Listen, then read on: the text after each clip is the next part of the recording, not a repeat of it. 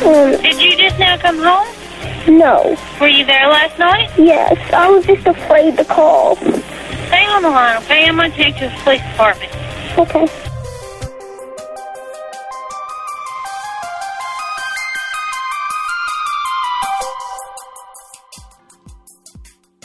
Oh, hi, Lynn. Oh, hi. Where you been? Where have I been? Yeah. Just around. It's been like weeks. Yeah. I've been underwater. Yeah, that's what you keep saying. Yeah. Every time I text you, you've been underwater. What does that mean that you've been underwater? See, I'm over here. I did 2 dark topics. Wow. Dead time story for Patreon. I'm keeping everything going. I started a thing called Brutal at the $5 tier with Kent. And then every time I message you to see what's going on, you go, I'm underwater. Well, okay, so underwater is a combination of ingredients of stressors, such as family stuff. And then also, hey, remember when I came up with that thing called Free Store? Oh, yeah. Mm-hmm. It's a little like a country saying, let's go to the moon.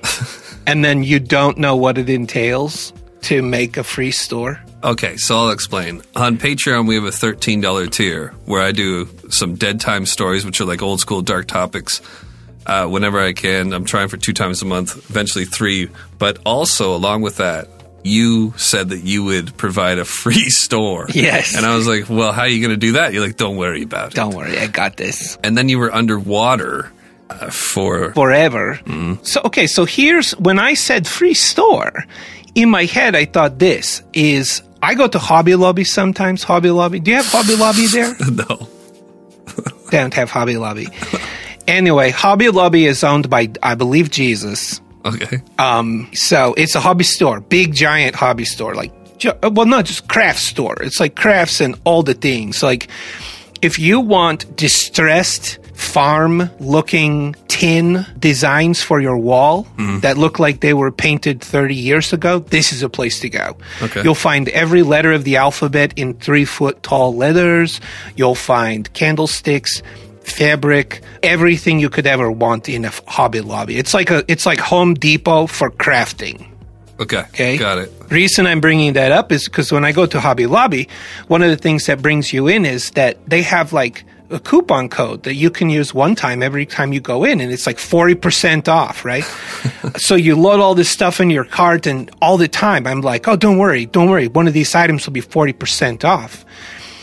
And what happens more often than not is that they give you 40% off, but they pick the cheapest thing that's full price in your cart, and then you get that for 40% off. So like if you bought a $1,000 item and a $7 item, they're going to take 40% off the $7, right? So in my head, when I said free store, I was like, no, I'll just make it so that, like, you know, some items are free when no matter what you have in your cart, and some items are free. And I didn't realize the math that Hobby Lobby must have had like NASA engineers creating the point of sale systems to calculate which item is free or 40% off, because it is a lot of math to figure out. Right. It got worse after I created 45 items for our store to sell. I was just inventing things for the store that, like, I have to make now. But you did it, right? So is the store ready? Yeah, store's ready. Okay. Sounds simple, but it was a severe amount of calculus. Yeah, I saw. It's a really nice looking store. So it's up now. Yeah, we'll talk more to the people on Patreon about everything going on with that. But T-shirts.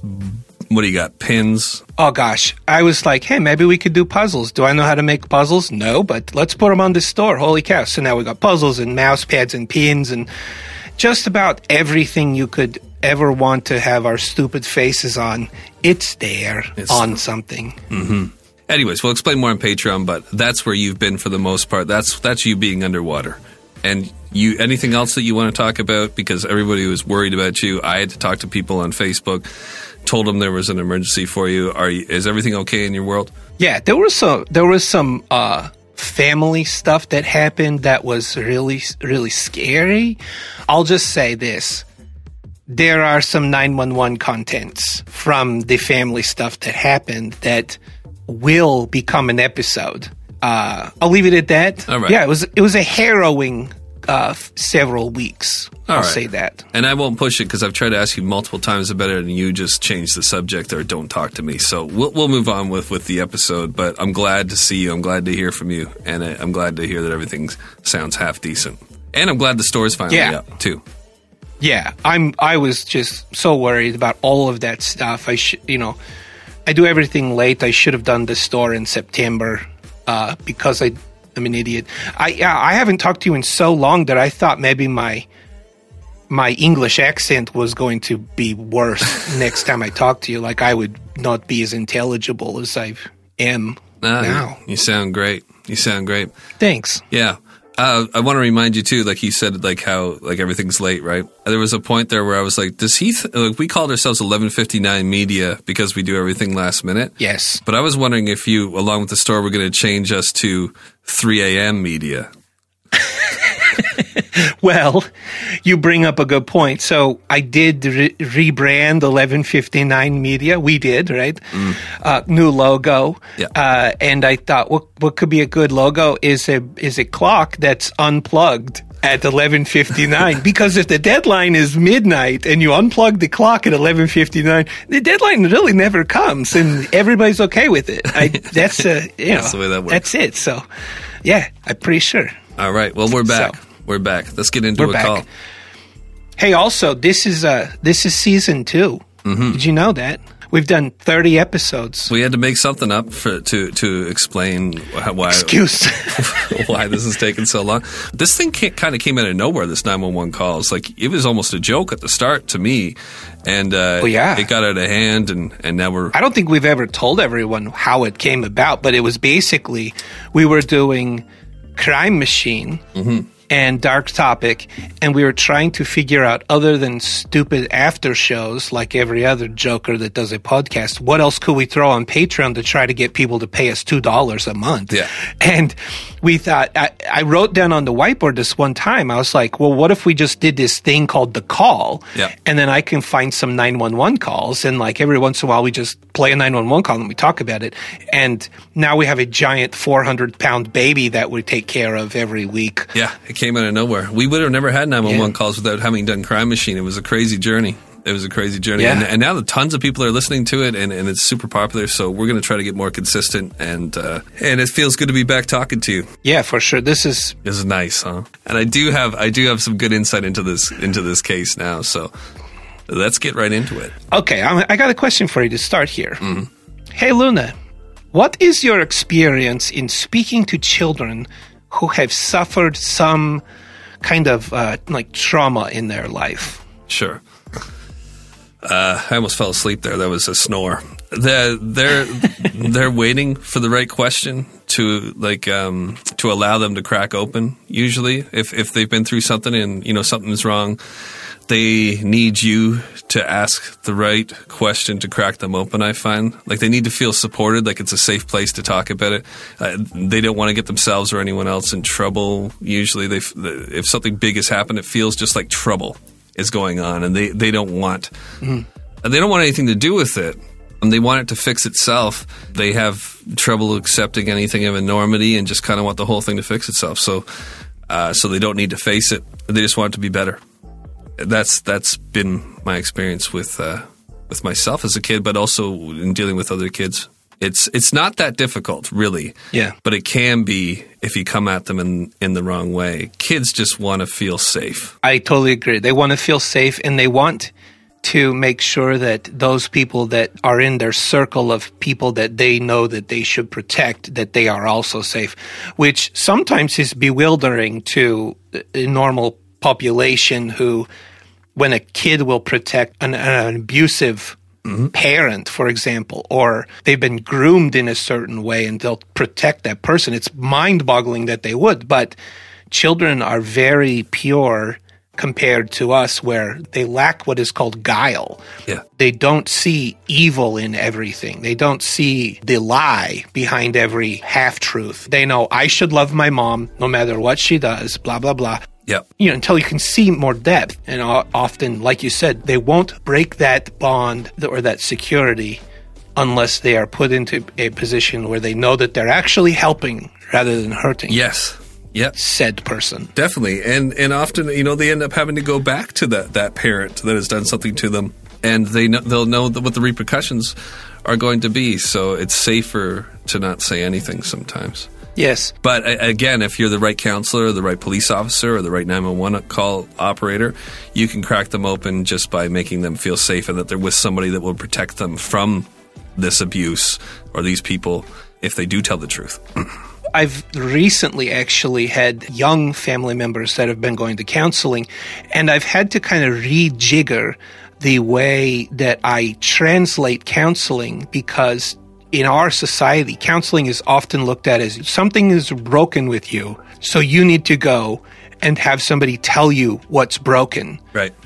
And that's what counseling is perceived to be by a lot of people. But in reality, what it is the life experiences that we go through oftentimes create this redirect in our brains as to how to survive the trauma or the abuse or the thing that has been brought upon us. Yep. Our brains try to reroute to save our brains, to save our minds and everything. And when you go to counseling, it's not, here's what's broken and punish, and why didn't, this is how you're crazy. What it is if you're willing to allow it to work, I believe most of the time what it is the counselor, the other person is like, here's where you, in your thinking, are taking a hard right or a hard left from what is relatively illogical perspective, where your responses may be unrealistic or a reflex because of past things. Yeah.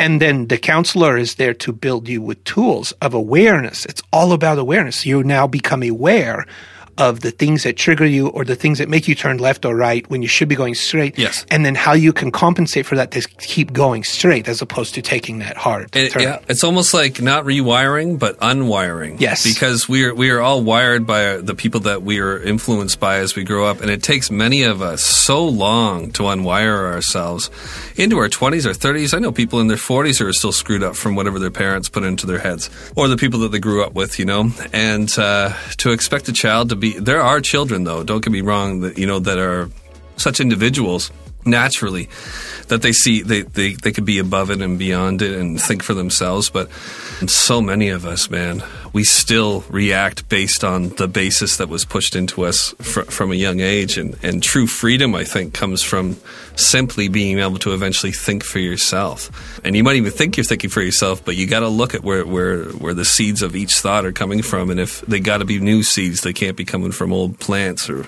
I don't know what the fuck I'm trying to say there, but I think No, I think you're right.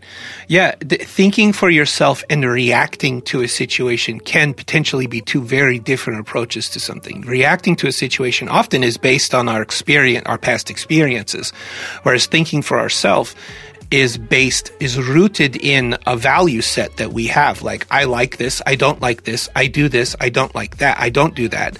And that is a true to form way of being a human, whereas reacting to a situation is typically based on past stimulus, and we're out of control when we react. Well, a quick one for you too is like, say you grow up in a conservative valued family and you naturally become conservatively valued as well. Mm-hmm. That's one example. You're not really thinking for yourself. But then there's another example where someone will be say the exact opposite just for the sake of being different. And that is, you're still entrapped in that mindset because you're doing the opposite of what you think you should be doing, but you're still tied to that basis, right? The true thinking for yourself is to wipe it all somehow and take a real good look at what your value set you want it to be for you, rather than it be like a rebellious thing or a going along with it type thing. And there are very few of us that can figure that out. Often, honestly, I almost am jealous of some people who just had their parents wiped away at an early age and they were able to just think for themselves. I'm sure they got all this trauma and stuff in the background, but they had to develop their own self. You'll see in a lot of mafia guys who had they were brought up by the streets or, gang members and things like that, who become like these real strange and different individuals as a result. And I think that's I think those are interesting people. I think as humans, we are attracted to simplicity. We're attracted to simple logic. We're attracted to, I don't know if you've ever seen City Slickers, but for the majority of the cow ride, as they're taking, Cookie, I think is his name, or Snacky, or Crackles, I don't know, the old guy, the smart one. Oh, yeah, right. He's always saying, there's one thing. And you're hooked on that the whole show, and you don't know what the one thing is. But we are hungry for the one thing. We're hungry for. Look at history. We followed those who seem to have a very simple way of navigating very complex situations, whether it's good or bad, whether it's Che Guevara or Hitler or Mother Teresa or Gandhi. They establish a very simple, fundamental set of values, and then they filter life through those, and we follow. Yeah. Whether it's a good filter or a bad filter, but people are attracted to the fact that people can sum up life so easily and so straightforward, and we're like, I want more. Give me more. I'm hungry for this. I think we're all trapped by how long we live, too. We don't live very long, and if we all live to be 1,000 years old, we'd experience and become much wiser and whatever. And that's what history is so good for, is that you can grab from that and expand upon it. But I think many of us just get into this circular thing that everybody and people before us in the past have run into too, and it takes us forever to unravel before we can actually become something new and original and worthwhile and forward thinking. It takes us all a long time. And anyways, with kids, to try to bring that back, they're nowhere near that set of thinking. They're just trying to make everything okay. They just want everything to be okay and feel safe. It's scary to be a little kid, man. You're little. You're little. I mean, you're looking out for other people to take care of you, and when those systems fail on you, it's a terrifying feeling. I even would challenge that you're looking for people to take care of you. I think it's just fundamentally, they don't even have to think about it because they're taken care of in most situations until they're not. And then the human brain goes into survival mode, which brings us to this call. Great. This is the season 2 kickoff, so I feel like we've earned ourselves a little bit of jibber jabber here at the beginning. All right, Luna, guess what day this 911 call takes place on back in 2007? September 11th. Oh, 9/11. That's all the significance I have for that fact. But so moving on. Right. So on that day, in the early morning hours, a 9-year-old boy, a resident of Rhineville, Kentucky. You know anybody from Kentucky? Yeah, Ken Chungus, True Crime Kent. Check it out. It's a great podcast. My favorite podcast, True Crime Kent. Yeah, it's all right. It's all right. I can barely understand what that guy says. He's got an accent. But yeah, he's pretty cool, I guess. Okay, so he's a resident of Rhineville, Kentucky. I mean, his family were residents of that city. He's 9, so as a dependent, he really isn't a resident of any city. But anyway, he called 911 that morning and had a chilling story to recount to the dispatcher. This is another story of a kid calling 911 under extreme situations. But unlike a lot of the ones that we've covered, which have been happy endings, this one might leave you a bit more gutted. But don't worry, no children were harmed in this situation, just former children who are now full-grown adults, which, it's still sad, but as they're not children anymore, we know it's a bit more, I guess, palatable for some reason, which I still don't really understand, but whatever. Anyway, this one will kick you in the earball's butt, so let's get into it. Yeah. You ready for me to hit play? I'm ready, man. Yeah. All right, here we go. 911. Somebody broke into our house last night, and I don't know who it was, but they killed everybody here except for my sister, my brother, and me. Okay, and what happened now? There was a guy with a pistol or some kind of gun, and he came in and shot my mother and my grandma. Those were the only ones here. And you're there now? And they also killed one of my grandma's dogs, so we still have 3 dogs left. Did you just now come home? No. Were you there last night? Yes, I was just afraid to call. Hang on the line, okay? I'm going to take you to the police department. Okay. Kentucky State Police 911. Well, there was a break-in, that last night. I was afraid to call, and, they shot the only two people here, which was my grandma and my mom. In what county? Ronnieville, Kentucky. In Ronnieville? Mm-hmm. What's going on right now? Nothing. I was just afraid to call, so, last night. Okay, and did the police come out last night? No. They didn't? No. And who was shot last night? My mom and my, grandma. Your mom and grandma? Yes, and one of my, grandma's dogs. The only people here are me, my sister, and my brother. How old is your sister and your brother? My sister's like a few months old. My brother's only just 4. How old are you? 9. Where were they taken last night? Did the police come? No, they weren't taken. They were shot in my house. Okay. And did they go to the doctor? No. Where are they at right now? Dead in my house. There's blood splattered everywhere. Do you know who done this? No. You don't know? Have you been there all night by yourself? Yes, with my brother and sister. Okay, honey, you stay on the line, okay? Okay. Okay. I thought I would, in season 2, come up with something other than saying, okay, after we have a call, but really there's just no response that's appropriate except for, oh my gosh. Well, I'm just thinking about how he'd been there all night, and it sounds like it just happened. And that leads you to, he's been just dealing with this all night. He's got 2 younger kids, a 4-year-old brother, Ian, and a 2-year-old sister, Reagan, right? So he's been taking care of a 2 and a 4-year-old through this whole mess all night long, afraid to call. And then when he finally gets on the call, doesn't it sound like it just happened? But it's been 9 hours or something? Yeah, oh yeah. One of the things that I think is interesting is the way a child's brain works in this situation. He keeps saying the only ones here was my mother and my grandma. Yeah. But they were there. So, but if you think in a child's logic, once a child goes to bed, Yeah. the only people there, quote unquote, there in the house are whoever's still awake, Yeah. right? Because if you go to sleep, you're disappeared, basically. You're Right. under the sheets. So in this case, the only people that were there or awake or, accessible were grandma and the mom, and Yeah. apparently one dog that, Yeah. And they're up hiding. They were hiding in a closet, I think, for most of the night. But he must have got out and went to check on it and everything. And wow, it's terrible. Here's a little backstory. On the call, you're hearing 9-year-old Matthew Pete. And he was calling the morning after his mother and grandmother were murdered in the middle of the night. They think around 3 a.m. is when the murder happened. So he gathered his 2 siblings, both of them younger than him, and he made this call. Can you imagine being that kid and finding your mom and grandma and a dog dead and then having the composure to call like he did? I mean... No.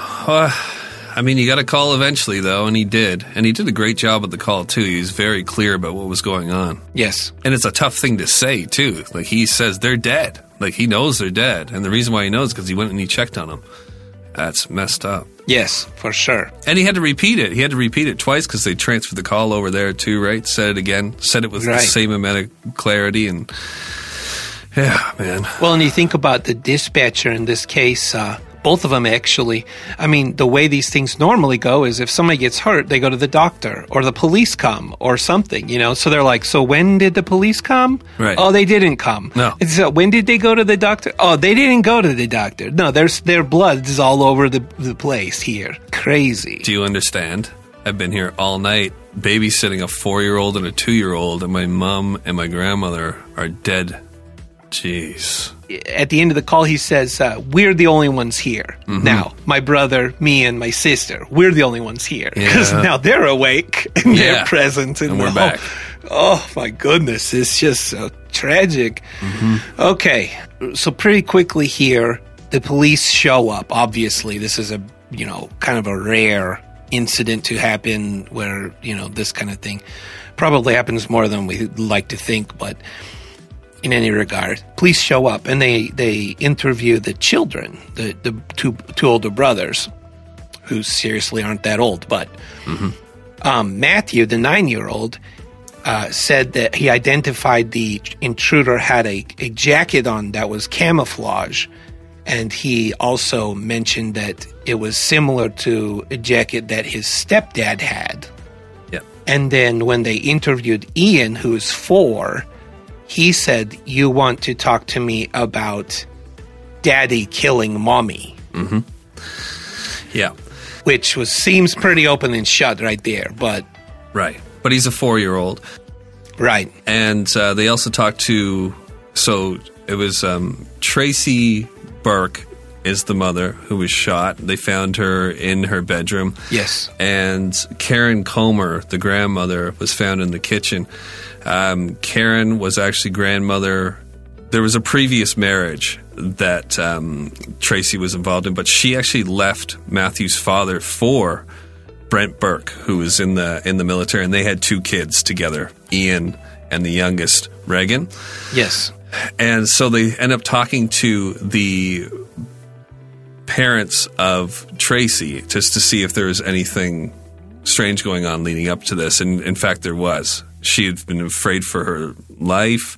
Her father actually holds a lot of guilt in this whole thing because he was wanting to come and get her on the Saturday. This incident happened on the Tuesday. But he didn't because she assured him that she would be able to handle it.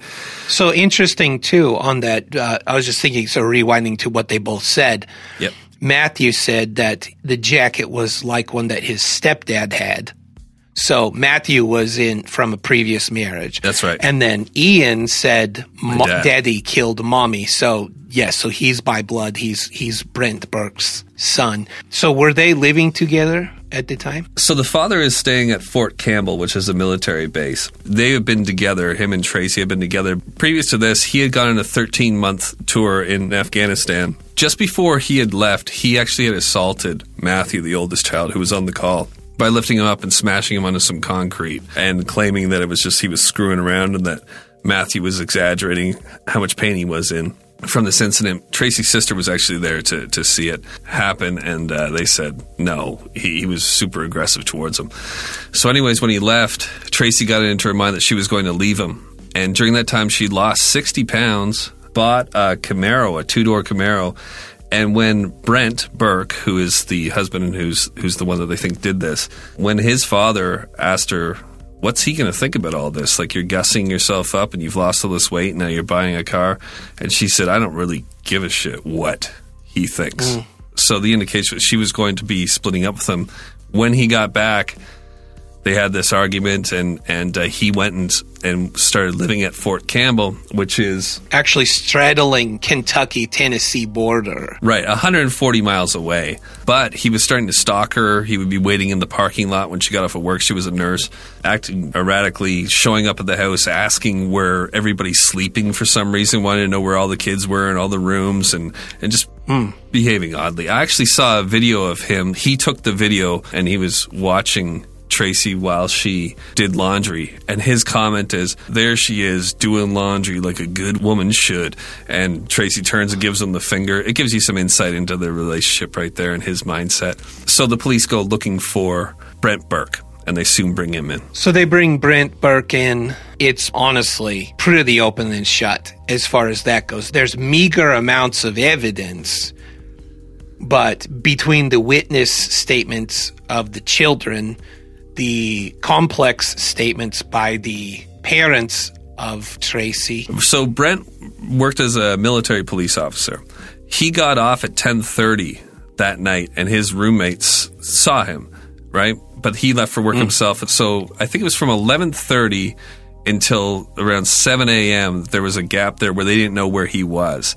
And he claimed to be out truck shopping. Oh, yeah, because that's something you do in the middle of the night. Right. Well, his claim, and his family backed this up, is that he didn't like to deal with salesmen. So he would show up at one of these places with all these trucks and just go around and kicking the tires and looking at them in the middle of the night just to avoid salesmen.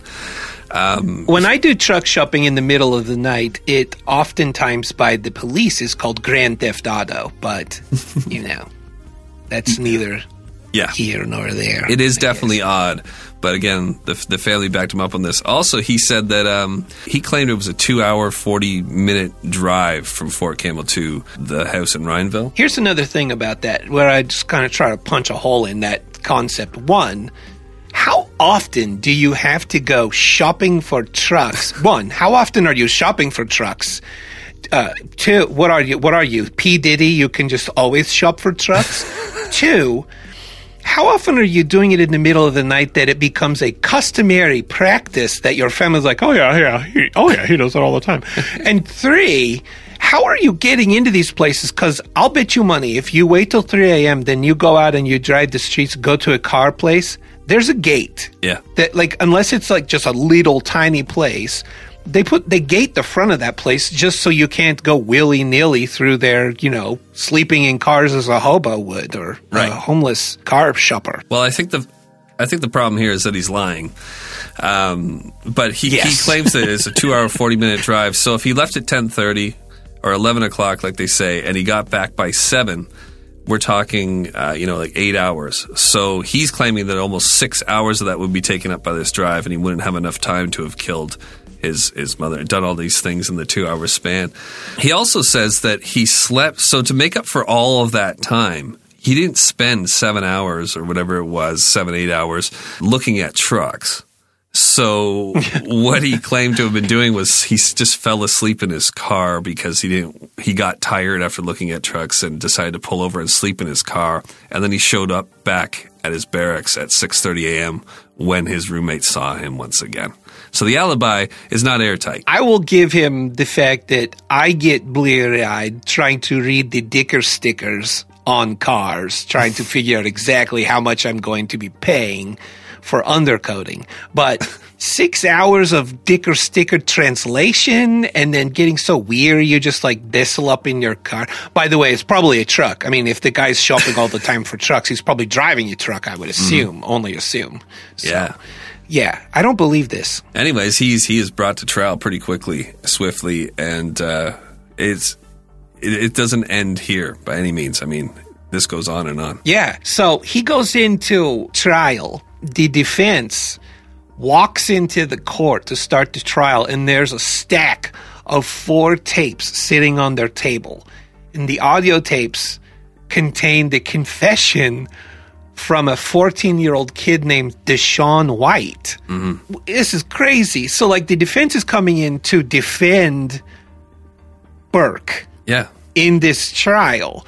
And they come in and they're like, here's a confession on your table. And they're like, who's Deshaun White? What is this all about? And they have no idea what's going on. And so they've got to quickly assess. And so the prosecution says, well, Deshaun White has confessed to this crime, 14-year-old Deshaun White.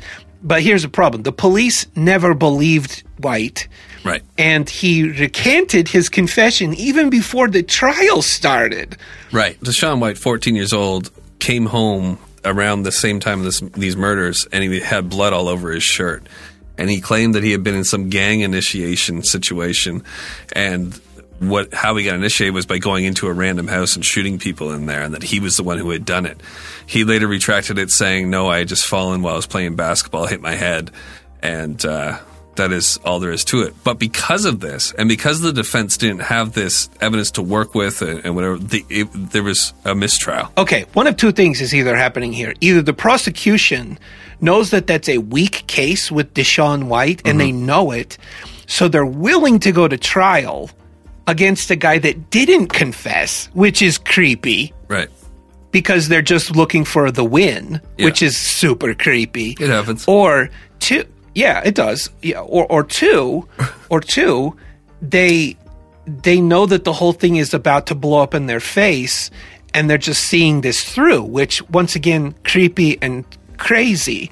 But anyway, the prosecution failed to inform the defense about the confession, which is actually required by law. Anytime there's a confession and it's not the guy on the other side of the aisle, you got to say something. So obviously, the judge looked at this circus that was happening in front of him, and he just declares a mistrial. Yes. So this leads to a second trial. Because it was a mistrial, they had the opportunity to collect their thoughts and everything and try for this thing again. Technically, because it's a mistrial, that early, it's not considered being retried for the same crime. Right. It's just Deshawn threw a big wrench in the works. Now they're like, great, now we got to start over. So here's an interesting thing, by the way. Did you know this? That there were shell casings that were found at the scene. Mm-hmm. And a few days before that, Brent borrowed a 9mm handgun from his father-in-law. So you would think with that situation there, shell casings at the house, he borrowed a 9mm handgun, you'd think that would be pretty damning evidence as soon as they did ballistics on that, right? Yeah, it would be. Actually, I need to correct you there. He actually gave him he said it was a Ruger 9mm. He gave it to him in April, so this happened in September. Going back again, Tracy's father feels so guilty about this whole thing. He wanted to get her out of there on the Saturday. Plus, he thinks he gave what ended up being the murder weapon to his son-in-law. But yeah, so they found shells. There were shells on the ground. Well, and it would have been more open and shut than already this case was before Deshawn got involved. Probably. If they picked them up, the casings had been recovered by the police, but instead they were thrown out by the cleanup crew. Okay, so this brings us to something that I wanted to cover really quick. This blew my mind. It's crazy. So I'm going to ask you, okay, so here's a hypothetical but real world scenario for you, Luna. Let's say you were the family of someone that was brutally murdered and that there was more of them on the walls than was left on the ground, okay? Okay. And we all know the timeline for a crime scene. So somebody discovers the scene, it's called in, and the investigation of the scene takes place. And that's usually done by various authorities that are assigned to that scene, to that, case. Evidence is collected, and the whole thing is documented. And then what? What happens? Well, the family or the landlord of the building is left to clean up the mess. Yeah. Yeah. Here's the crazy thing. So they all just take pictures and document the whole thing, and then they just go. Yeah. And this whole scene is left to be cleaned up by family or, like you said, the owner of the building. Okay, here's what's crazy, though.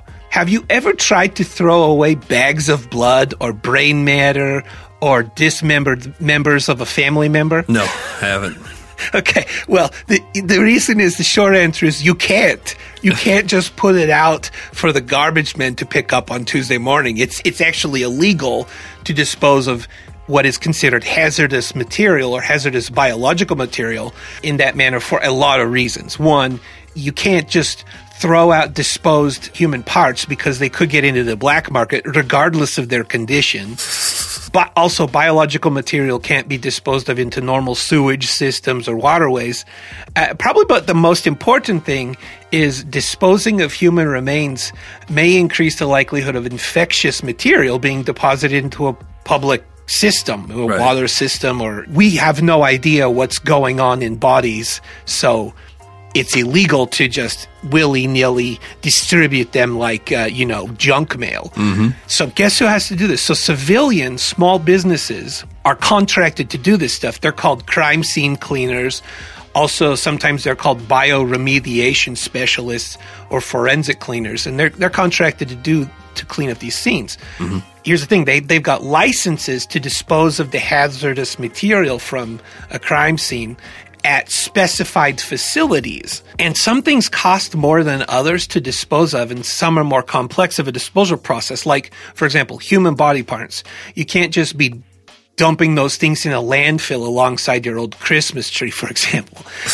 They have to be taken to a facility for destruction, usually by incineration or something. But even these crime scene cleanup companies can't just roll up with a baggie full of grandma and say, hey, could you throw this in with the next bonfire? No, you can't do that. Most of these facilities have an actual minimum amount that they'll accept. So that means that grandma's guts might just be stored in a container or in a freezer somewhere until there are enough other dead people that are collected to meet the minimum quota for a dead drop. That's crazy. Man. So here's a little visual for you. So just remember that somewhere in your town, most likely, is very likely an unmarked building where there are partial people remains just waiting to pile up until they've reached a certain height. Wow. And then they can be submitted for destruction. But somewhere there's people parts sitting in a freezer or a box. Yeah, in a freezer or something. And someone keeps on opening the freezer and be like, hey, what are we doing with this stuff? It's like, we got to wait till it gets to the top. Yeah, because they don't just have like warehouses full of bodies that are still in quote-unquote evidence. They do all the evidentiary stuff. Coroners do the things, all the stuff. And then, a standard burial might happen, but brain matter and...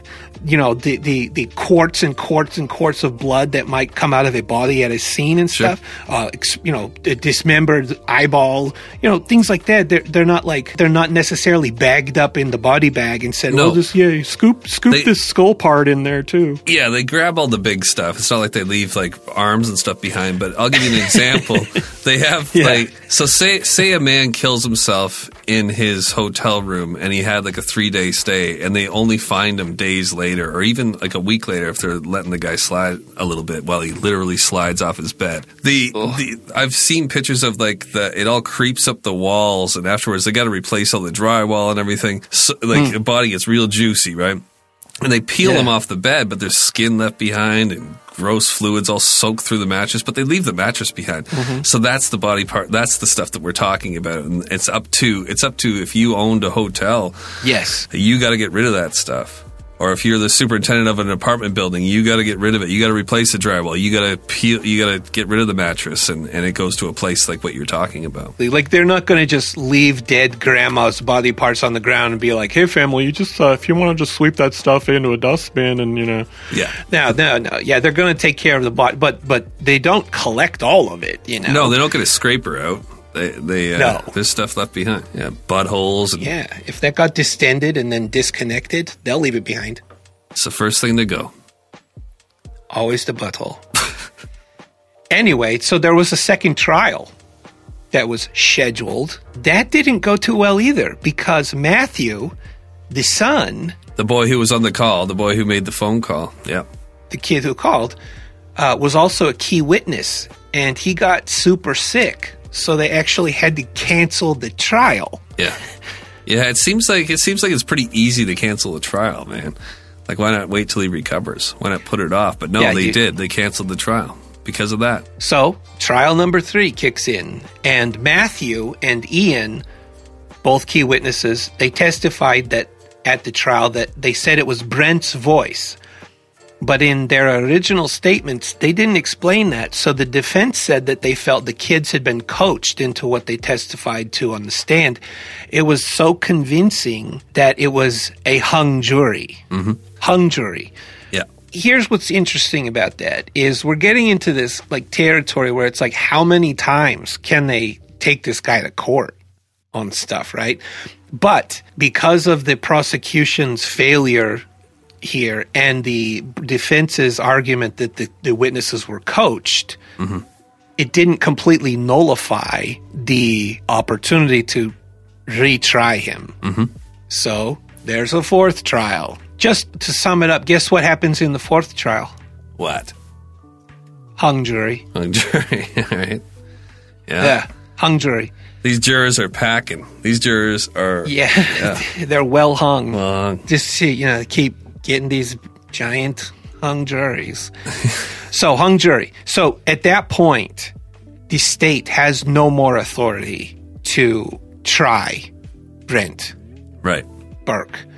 So, Brent was returned to the Army after this last trial failed. Brent was staring at the potential of walking free, except for one little thing. Although his enlistment had expired while he was in civilian custody during the first 4 trials, he was still, quote-unquote, enlisted with the military when the incident took place. So this puts Brent squarely in the crosshairs of the military for a very justifiable court-martial trial. It's a group of people called JAG. Yeah, great TV show. Yeah, and they go after him, and the military is much better at nailing this kind of stuff down than, I guess, what's it called? What's the other ones called? Civil attorneys, civil court cases. Yeah. Yeah, so JAG is the military. If you've ever seen, what's that one show that there's a million versions of? Law and Order. Mm-hmm. JAG is like the Law and Order version of Law and Order, but it's the military side, if that makes sense. Yeah. Hopefully that makes sense. Look it up. Anyway, so this is exactly what the authorities were hoping for in this case, though. So they had begun communicating with the Army shortly before the state dropped all charges due to the state's inability to attempt another trial. They had exhausted all their options. Mm-hmm. So they were talking to the Army. The Army sees that this is definitely in their wheelhouse because this event happened while he was enlisted. So they kick in a military trial, also called a court-martial. Oh, and sorry, can I add something to that? Yeah. They, to doubly make it something that they're interested in, the military actually considers the victims, because they were a part of a military family, to be one of them as well. Oh. So it's not just so much that they're going after one of their own, but they're trying to protect what they perceive to be one of their own as being a part of this family, right? So they're super motivated to get this right and uphold the standards of what they want their people to be. So if he is guilty of this, they're going to get him. Which is also both cool and it runs a little bit counter to the way civil trials run, because they actually have a standard to bear and that they can put any military person up against and say, are you meeting this standard? Could you imagine if civil trials went that way, man? Yeah, if you're meeting the standard of being a human being, holy cow, everybody would be screwed. Oh my gosh. Are you meeting the standard of being a citizen of this city? No. Okay, see ya.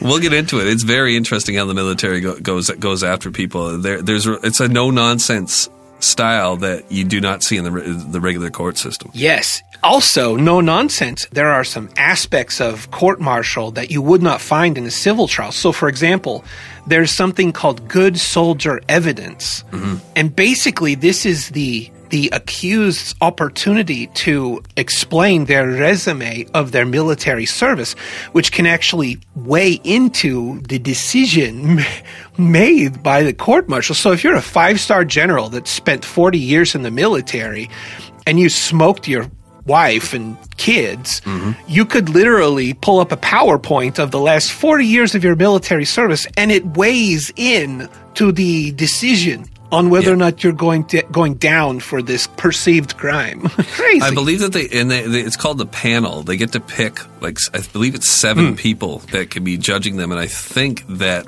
Brent Burke, he was able to decide, and he chose some high-ranking people, obviously, that he felt would back him up on his experience, because he had been in for 11 years at this point. He was well-known and respected. Yes. So the panel is the quote-unquote jury of a court-martial, and by default, the panel consists of commissioned officers. So full-time job, this is your job, I'm military. Now, a guy like Brent Burke can also request, like you said, they can request that there are enlisted men that are put on that jury as well. So that's kind of interesting. So they can kind of balance it out so it's, the lifers plus, I don't know, it's sort of like saying if I'm a lawyer going to trial, I'd like to have some lawyers in the jury box because they get me, yes. Kind of thing. Totally. So kind of mix the bag up a little. So it's interesting. So another thing about the court-martial process is they follow, whereas a civil court follows U.S. law, federal regulation, state law, that military court follows something called the Uniform Code of Military Justice. It's a set of rules and regulations that they use to say, are you being a good soldier? Are you being a good representative of our military? Now, members of the military are also expected to follow all civilian laws. You can't just run around violating, speeding, and robbing places, and just because you're military. I mean, it's not like you're an ambassador. Mm-hmm. Those guys, they can do anything. It's creepy. Yeah. Anyway, so they follow this code of military justice. The panel is a mixed bag, potentially. Another really interesting thing on the jury, one more thing, is it doesn't have to be a unanimous decision like in No. a jury of 12. That's right. It just has to be 2/3. Well, and let me add something to that too, because there could be 2/3 who are convinced that he has done this, and the other are kind of undecided. And there's a more common sense approach to this. It's like, no, I'm really sure. Like, I'm really sure. And you're like on the fence over here. You know, what you feel about it doesn't mean as much as how we're feeling about it. And they kind of get overruled in a way that you don't with a regular jury. This is a different type of jury. This isn't friggin' the garbage man and the postman and some half-baked, disinterested college kid on the panel. I mean, these are like high-ranking officers who have some real clout and have some real critical thinking skills, and they'll defer to each other if one is even a gut feeling about this. They'll go as far as saying, well, who else could have done it? That's kind of a common sense thing that we often say to ourselves when we see somebody get off and we're like, well, there wasn't enough evidence. It's like, yeah, but who else could have done it? And in a military trial like this, they'll go with that. They'll be like, well... They can go with it, whereas they can't in a civil trial. No. Yeah, you're right. Can you imagine, like in a jury of 12 of our peers, if at the end they had the jury read their decision and it went something like, we, the jury, 3/4 of us find the defendant guilty. Bill really believes he's guilty. And that actually weighs into the decision because Bill is like soup. But Janet, she thinks he's innocent. She's freaked out, but she thinks he's innocent. So, Yeah. Judge, feel free to weigh those two factors into our Yeah.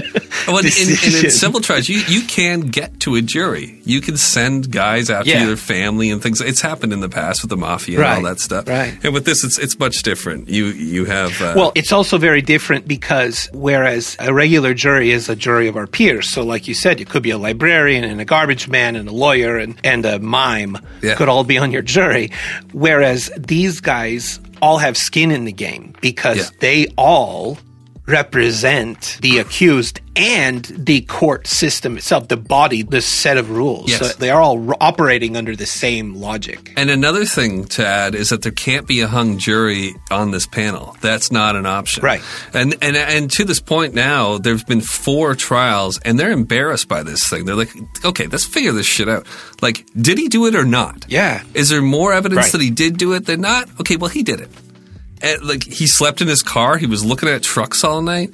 They found particles, glass on one of his coats, right? That they didn't find initially in the other trial. So they do a deeper investigation, and they're able to link this glass to glass that was broken at the crime scene. It's not a lot of evidence, but it's at least some. You bring up a good point. In the civil trial, you can't say he slept in his car and it was 3 a.m. Yeah, right. Yeah. But in the military trial, do you know what they can say? They could say that is not behavior that is becoming of a military officer. Yes. And that actually factors in because it's going against the kind of the decorum of being a military representative. That set of rules really becomes a filter by which everything can pass through or not. There's much more common sense involved in a military trial than there is with this, where the prosecution and defense can muddy the waters so much that they just throw their hands in the air. With this, it's more like, no, shut up. Here's the evidence. Yes or no. What do you think? Also, the process of being part of the military says that you agree to abide by a set of standards. We as civilians are not held to that standard. Yeah. So these are standards that they abide by, and that's why when somebody says, and that's an order, they do it because they are committed to a set of standards. Okay, even though it's a court-martial, there are a couple different tiers of court-martial. There's a summary court-martial, which is sort of like a slap on the wrist.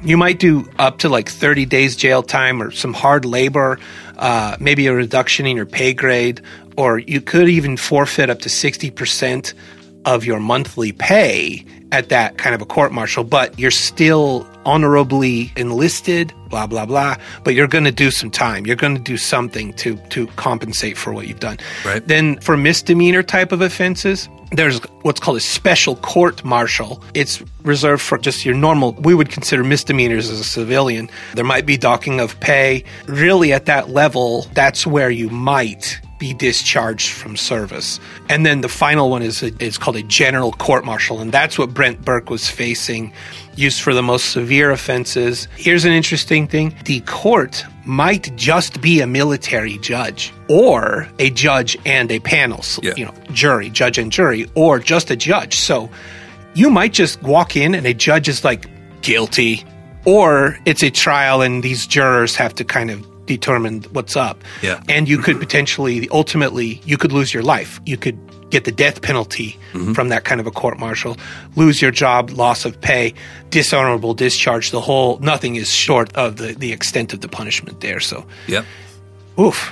So he's in this court-martial. It only takes them 2.5 hours from what I saw for them to come to a guilty verdict. And part of what they're talking about in the back is a very small part, but at least they take it into consideration. I'm not sure if they would take this as much into consideration as civil court would. But Matthew, when he's on the stand, the boy who made the call, his father, Brent Burke, or his stepfather, is giving him threatening looks throughout the entire process. And when Ian, the middle child, is up there, the same thing. And they see this. I don't know if it pushes it over the edge, but it certainly doesn't help. Once again, it's this set of rules. Like, you don't act that way. Yeah, what are you doing? As a military person, you don't act that way. You're trying to intimidate these kids? Yeah, in a civil court, you could pull your pants down and it won't factor into your punishment. Yeah, the judge will actually tell the jury to not pay attention to that, or to leave for a minute while I dress down this defendant, right? Exactly. You didn't see that. That's what they'll say. They'll just say, what is it? What do they say? Ignore the... Strike that from the record. Strike that, yeah. Yeah, you did not. They mind wipe them somehow. Will Smith comes out and gives them a little scan. Hey, so interesting. So you said it took them 2 hours to deliberate to get to a judgment. Do you know what it's taken us an hour and 20 minutes to get to? I don't know. What? An ad. An ad? No way. Okay. Even though we've rolled into season 2 and, you know, you and I are famous, we've been on NBC now and all the things, we still have to, we got to pay the bills. So. Got to pay the bills. Here's an ad. Okay, so I don't know if we said what the verdict was, but the verdict is guilty, and he is sentenced to life in military prison, which is at Fort Leavenworth in Kansas. And they also have to decide whether or not he will be eligible for parole, and they quickly decide no. Again, we're going with this military mindset, the way that they do things. Is it this? Is it that? And it's like, well, if we're saying that he's guilty, then why should he be eligible for parole ever? No. So, guilty, life in prison, no eligibility for parole. See you later, pal. Done. Bang the gavel. Wow. Just like that. Just like that. Just like that. 5 trials later, just like that. So what happens in these cases is that the uniform is scarred. Yeah. They rip off the emblems, all the advancements, his rank, his merit. Yeah. And they give the badges. They give his outfit back to his family. It looks like they've even scratched it with like a bayonet or something. They've ripped off his little arrows on the side there. He was a sergeant, I believe. And that's it. Wow. Other than what happens to the kids afterwards. You know, actually, in other related news with this, 2 women were actually... 2 women were sentenced to 2 years probation in a district court regarding this case. Michelle Lovelace, who was 37, and Lindsay Brooks, who was 23, were both sentenced to 2 years for knowingly making false statements. So these 2 gals made false statements to a federal agent during the Defense Department's investigation into Brent Burke. According to court records, Brent had asked them to lie and say that they were with Brent in the parking lot near the Emergency Communication Center where they both worked on the day of the murders. So they were trying to give him a false alibi for time and place, right? And here's what's interesting about that. I wonder how long it took for them to punch holes in this. They're like, so you were with him? Yeah, we were with them. Okay, so you guys were like you were in a parking lot? Yeah, we were in a parking lot. How long were you in a parking lot? Oh gosh, 7-8 hours. Had to have been 6, 7 hours. What were you doing in the park? Well, you know, Brent likes looking at trucks. I got this 4x4. He was super interested in it. He wanted to check the spark plugs. Freaking had his head right. That is just such a weak alibi. Like, You stopped at parking lot and thought of nothing else for a 6-hour, 7-hour span of time. Jeez, Noah, you deserve 2 years of probation. So these were like 911 operators that he was using for his alibi, right? Emergency Communication Center, is that not that? I would believe so, but I don't. They weren't the dispatchers from the call. No, because that's what I initially thought. I initially thought that they were friends or associates of. Right. And actually, it's interesting. One of them also received an additional charge for goading the other girl into a false statement. Right. So, right. One was more influential than the other. It's crazy. That's silly. Yeah, it's very silly. Well, that'll about do it for this call, except for what happened with the kids. So Tracy, I'll remind you that she was the mother who was murdered. Her brother Dave and his wife Hillary adopted Ian and Reagan, the 2 younger children. And Matthew, who made the call, was placed with his father, Mike Pete. And the children see each other regularly to this day. They're not children anymore, though. On September 10th, 2015, so that's almost 8 years to the day of this incident, 17-year-old Matthew Pete was given the 911 Hero Award. He showed up sharply dressed, well-spoken, stood on the stage in front of a bunch of Kentucky emergency responders and received his award. And he said, quote, "I don't think I deserve this. I don't think I did something courageous enough to deserve this." Jeez. And that kid was dialed in when he called. He was. I mean, jeez, if anybody deserves it, that kid does. Also, I think I just had another great idea for a business proposition. Oh, great. So you've heard it. You remember the console video game Guitar Hero? Mm-hmm. What if we made 911 Hero? Okay. Where you tap on a phone? You compete by trying to resolve the 911 call, and you can play online against other people, and some people online are criminals, or you could actually do an actual crime in your house, and then part of the 911 Hero game is you've got to turn on the game and then call 911 through the game. Right. It's a really bad idea. I guess it's just doing crimes and calling it a game. Nah, never mind. Please. Forget it. Yeah. We'll stick with bunt holes for now. Yeah, that one was not good. So do you got a happy ending? I do. Hey, by the way, since we haven't talked since then, did you notice when I was interviewed by NBC in front of 24 million people and 54 marketplaces, did you notice what I got her to say? You got her to say happy ending. Yeah, please tell the story. I sure did. I did hear that. Sure did. I got her to say happy ending because she outed me. She outed me, man. Yeah, she did. She said my name. Mm-hmm. Brother. It was hilarious. It was hilarious seeing you in some kind of weird professional setting. And they're like, and we have with us here. And it's like she didn't know who you were. And the operator from 911 Calls podcast. How are you? You're like, oh, thank you very much for this award. She's like, oh, what? What are you talking about? It was fun. I'll tell you what, though, that was nerve-wracking because I sat down. I'm in the studio that I'm in now. And they were like, just use your phone. You'll be fine. We'll just do the camera through your phone and everything. So I'm sitting there with my phone mounted in front of my face. It's like 6 a.m. It's like 5 hours earlier than I ever get up. And I'm sitting there. All of a sudden, they gave me a link. So I click on this link, and then it takes me to this video. And it's live television. It's a woman doing like a weather report or a top 10 report. And I'm in this little box up in the corner like I'm like I'm on the TV. And I was frozen in fear. I'm like, am I on right now? Like, am I supposed to be set? And then all of a sudden I hear this little voice that's like, can you hear me? Can you hear me? I'm like, what? And it's coming through the speaker on my phone, and it's like, can you hear me? I'm like, yeah, I can kind of hear you, but that person is talking over the person doing the top 10 report, and they're like, do you have any headphones? Do you have any headphones you could wear? And I'm like, oh crap, yeah. Okay, hold on a second. And I had to run in my house. My house is pitch dark. Everyone is asleep in my house. I find my iPhone headphones they're two pairs of iPhone headphones tied in a Gorgon knot. Yeah. They're inseparable. And I'm in the dark in my house going, no. And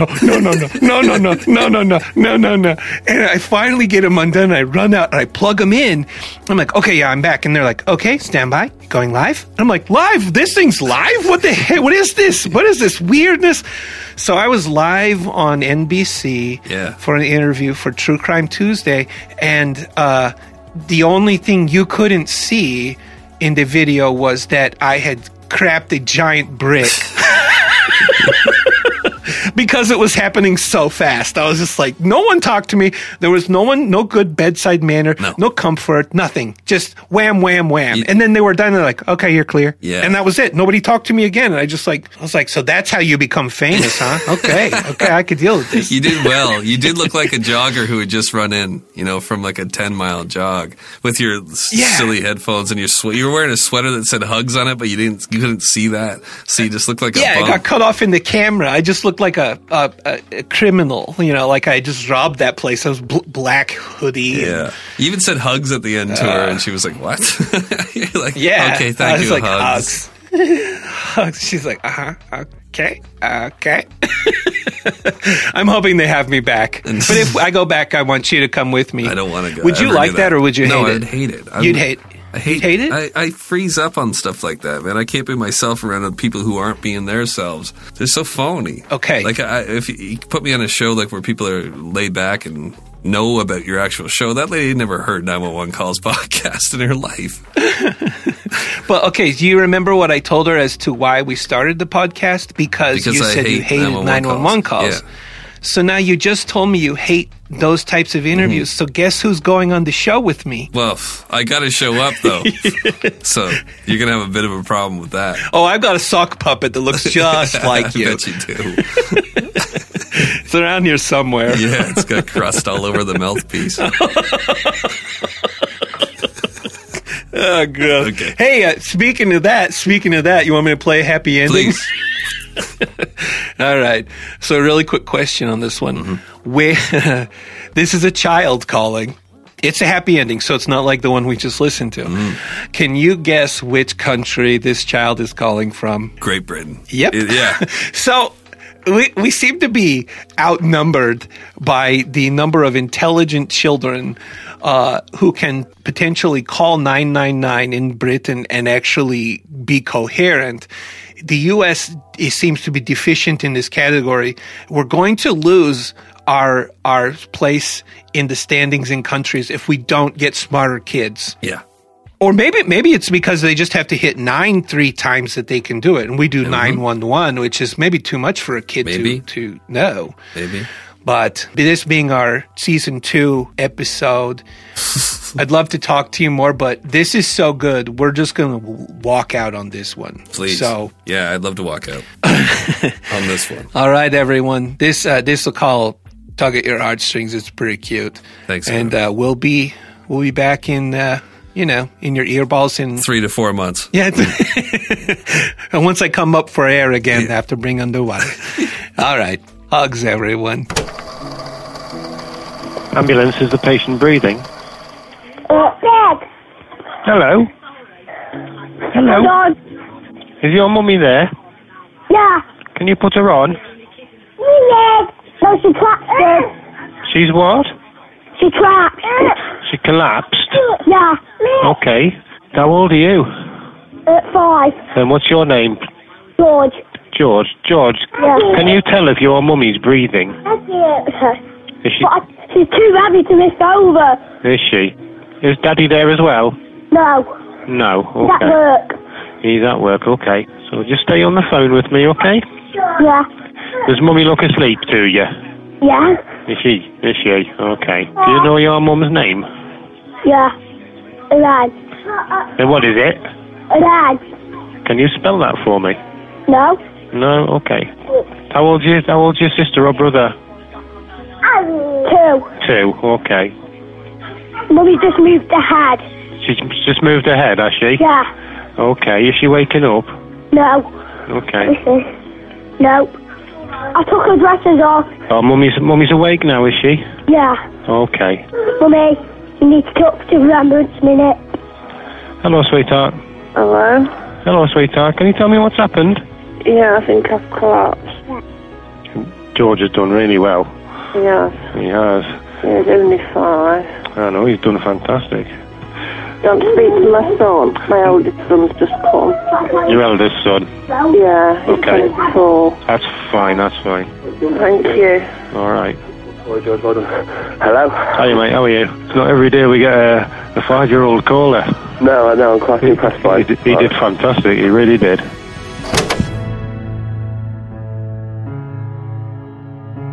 It's been a roller coaster ride, hasn't it? So many laughs, a few tears, and a whole bunch of hugs amongst this crazy community that you've helped us build. From the amazing Facebook groups to the actual awards that you've been sending us, we are overwhelmed with love and appreciation that you've allowed us to make all of these crazy shows at 1159 Media. Even my grandma stopped complaining. At least I haven't heard her voice coming out of the air shafts for a little while. Probably should check on her. Our Patreon overfloweth with your amazing support, and the store is open. Bean Bean says thank you for making her It's Probably Fine shirt the #1 seller so far out of all of these shirts we have for sale. Who could have seen that coming? I gave her a whole $1, and since she's 3, she felt like she won the lottery. Anyway, you make this thing possible. Thank you for listening. Thank you for your patience, and most of all, thank you for your love. So much hugs.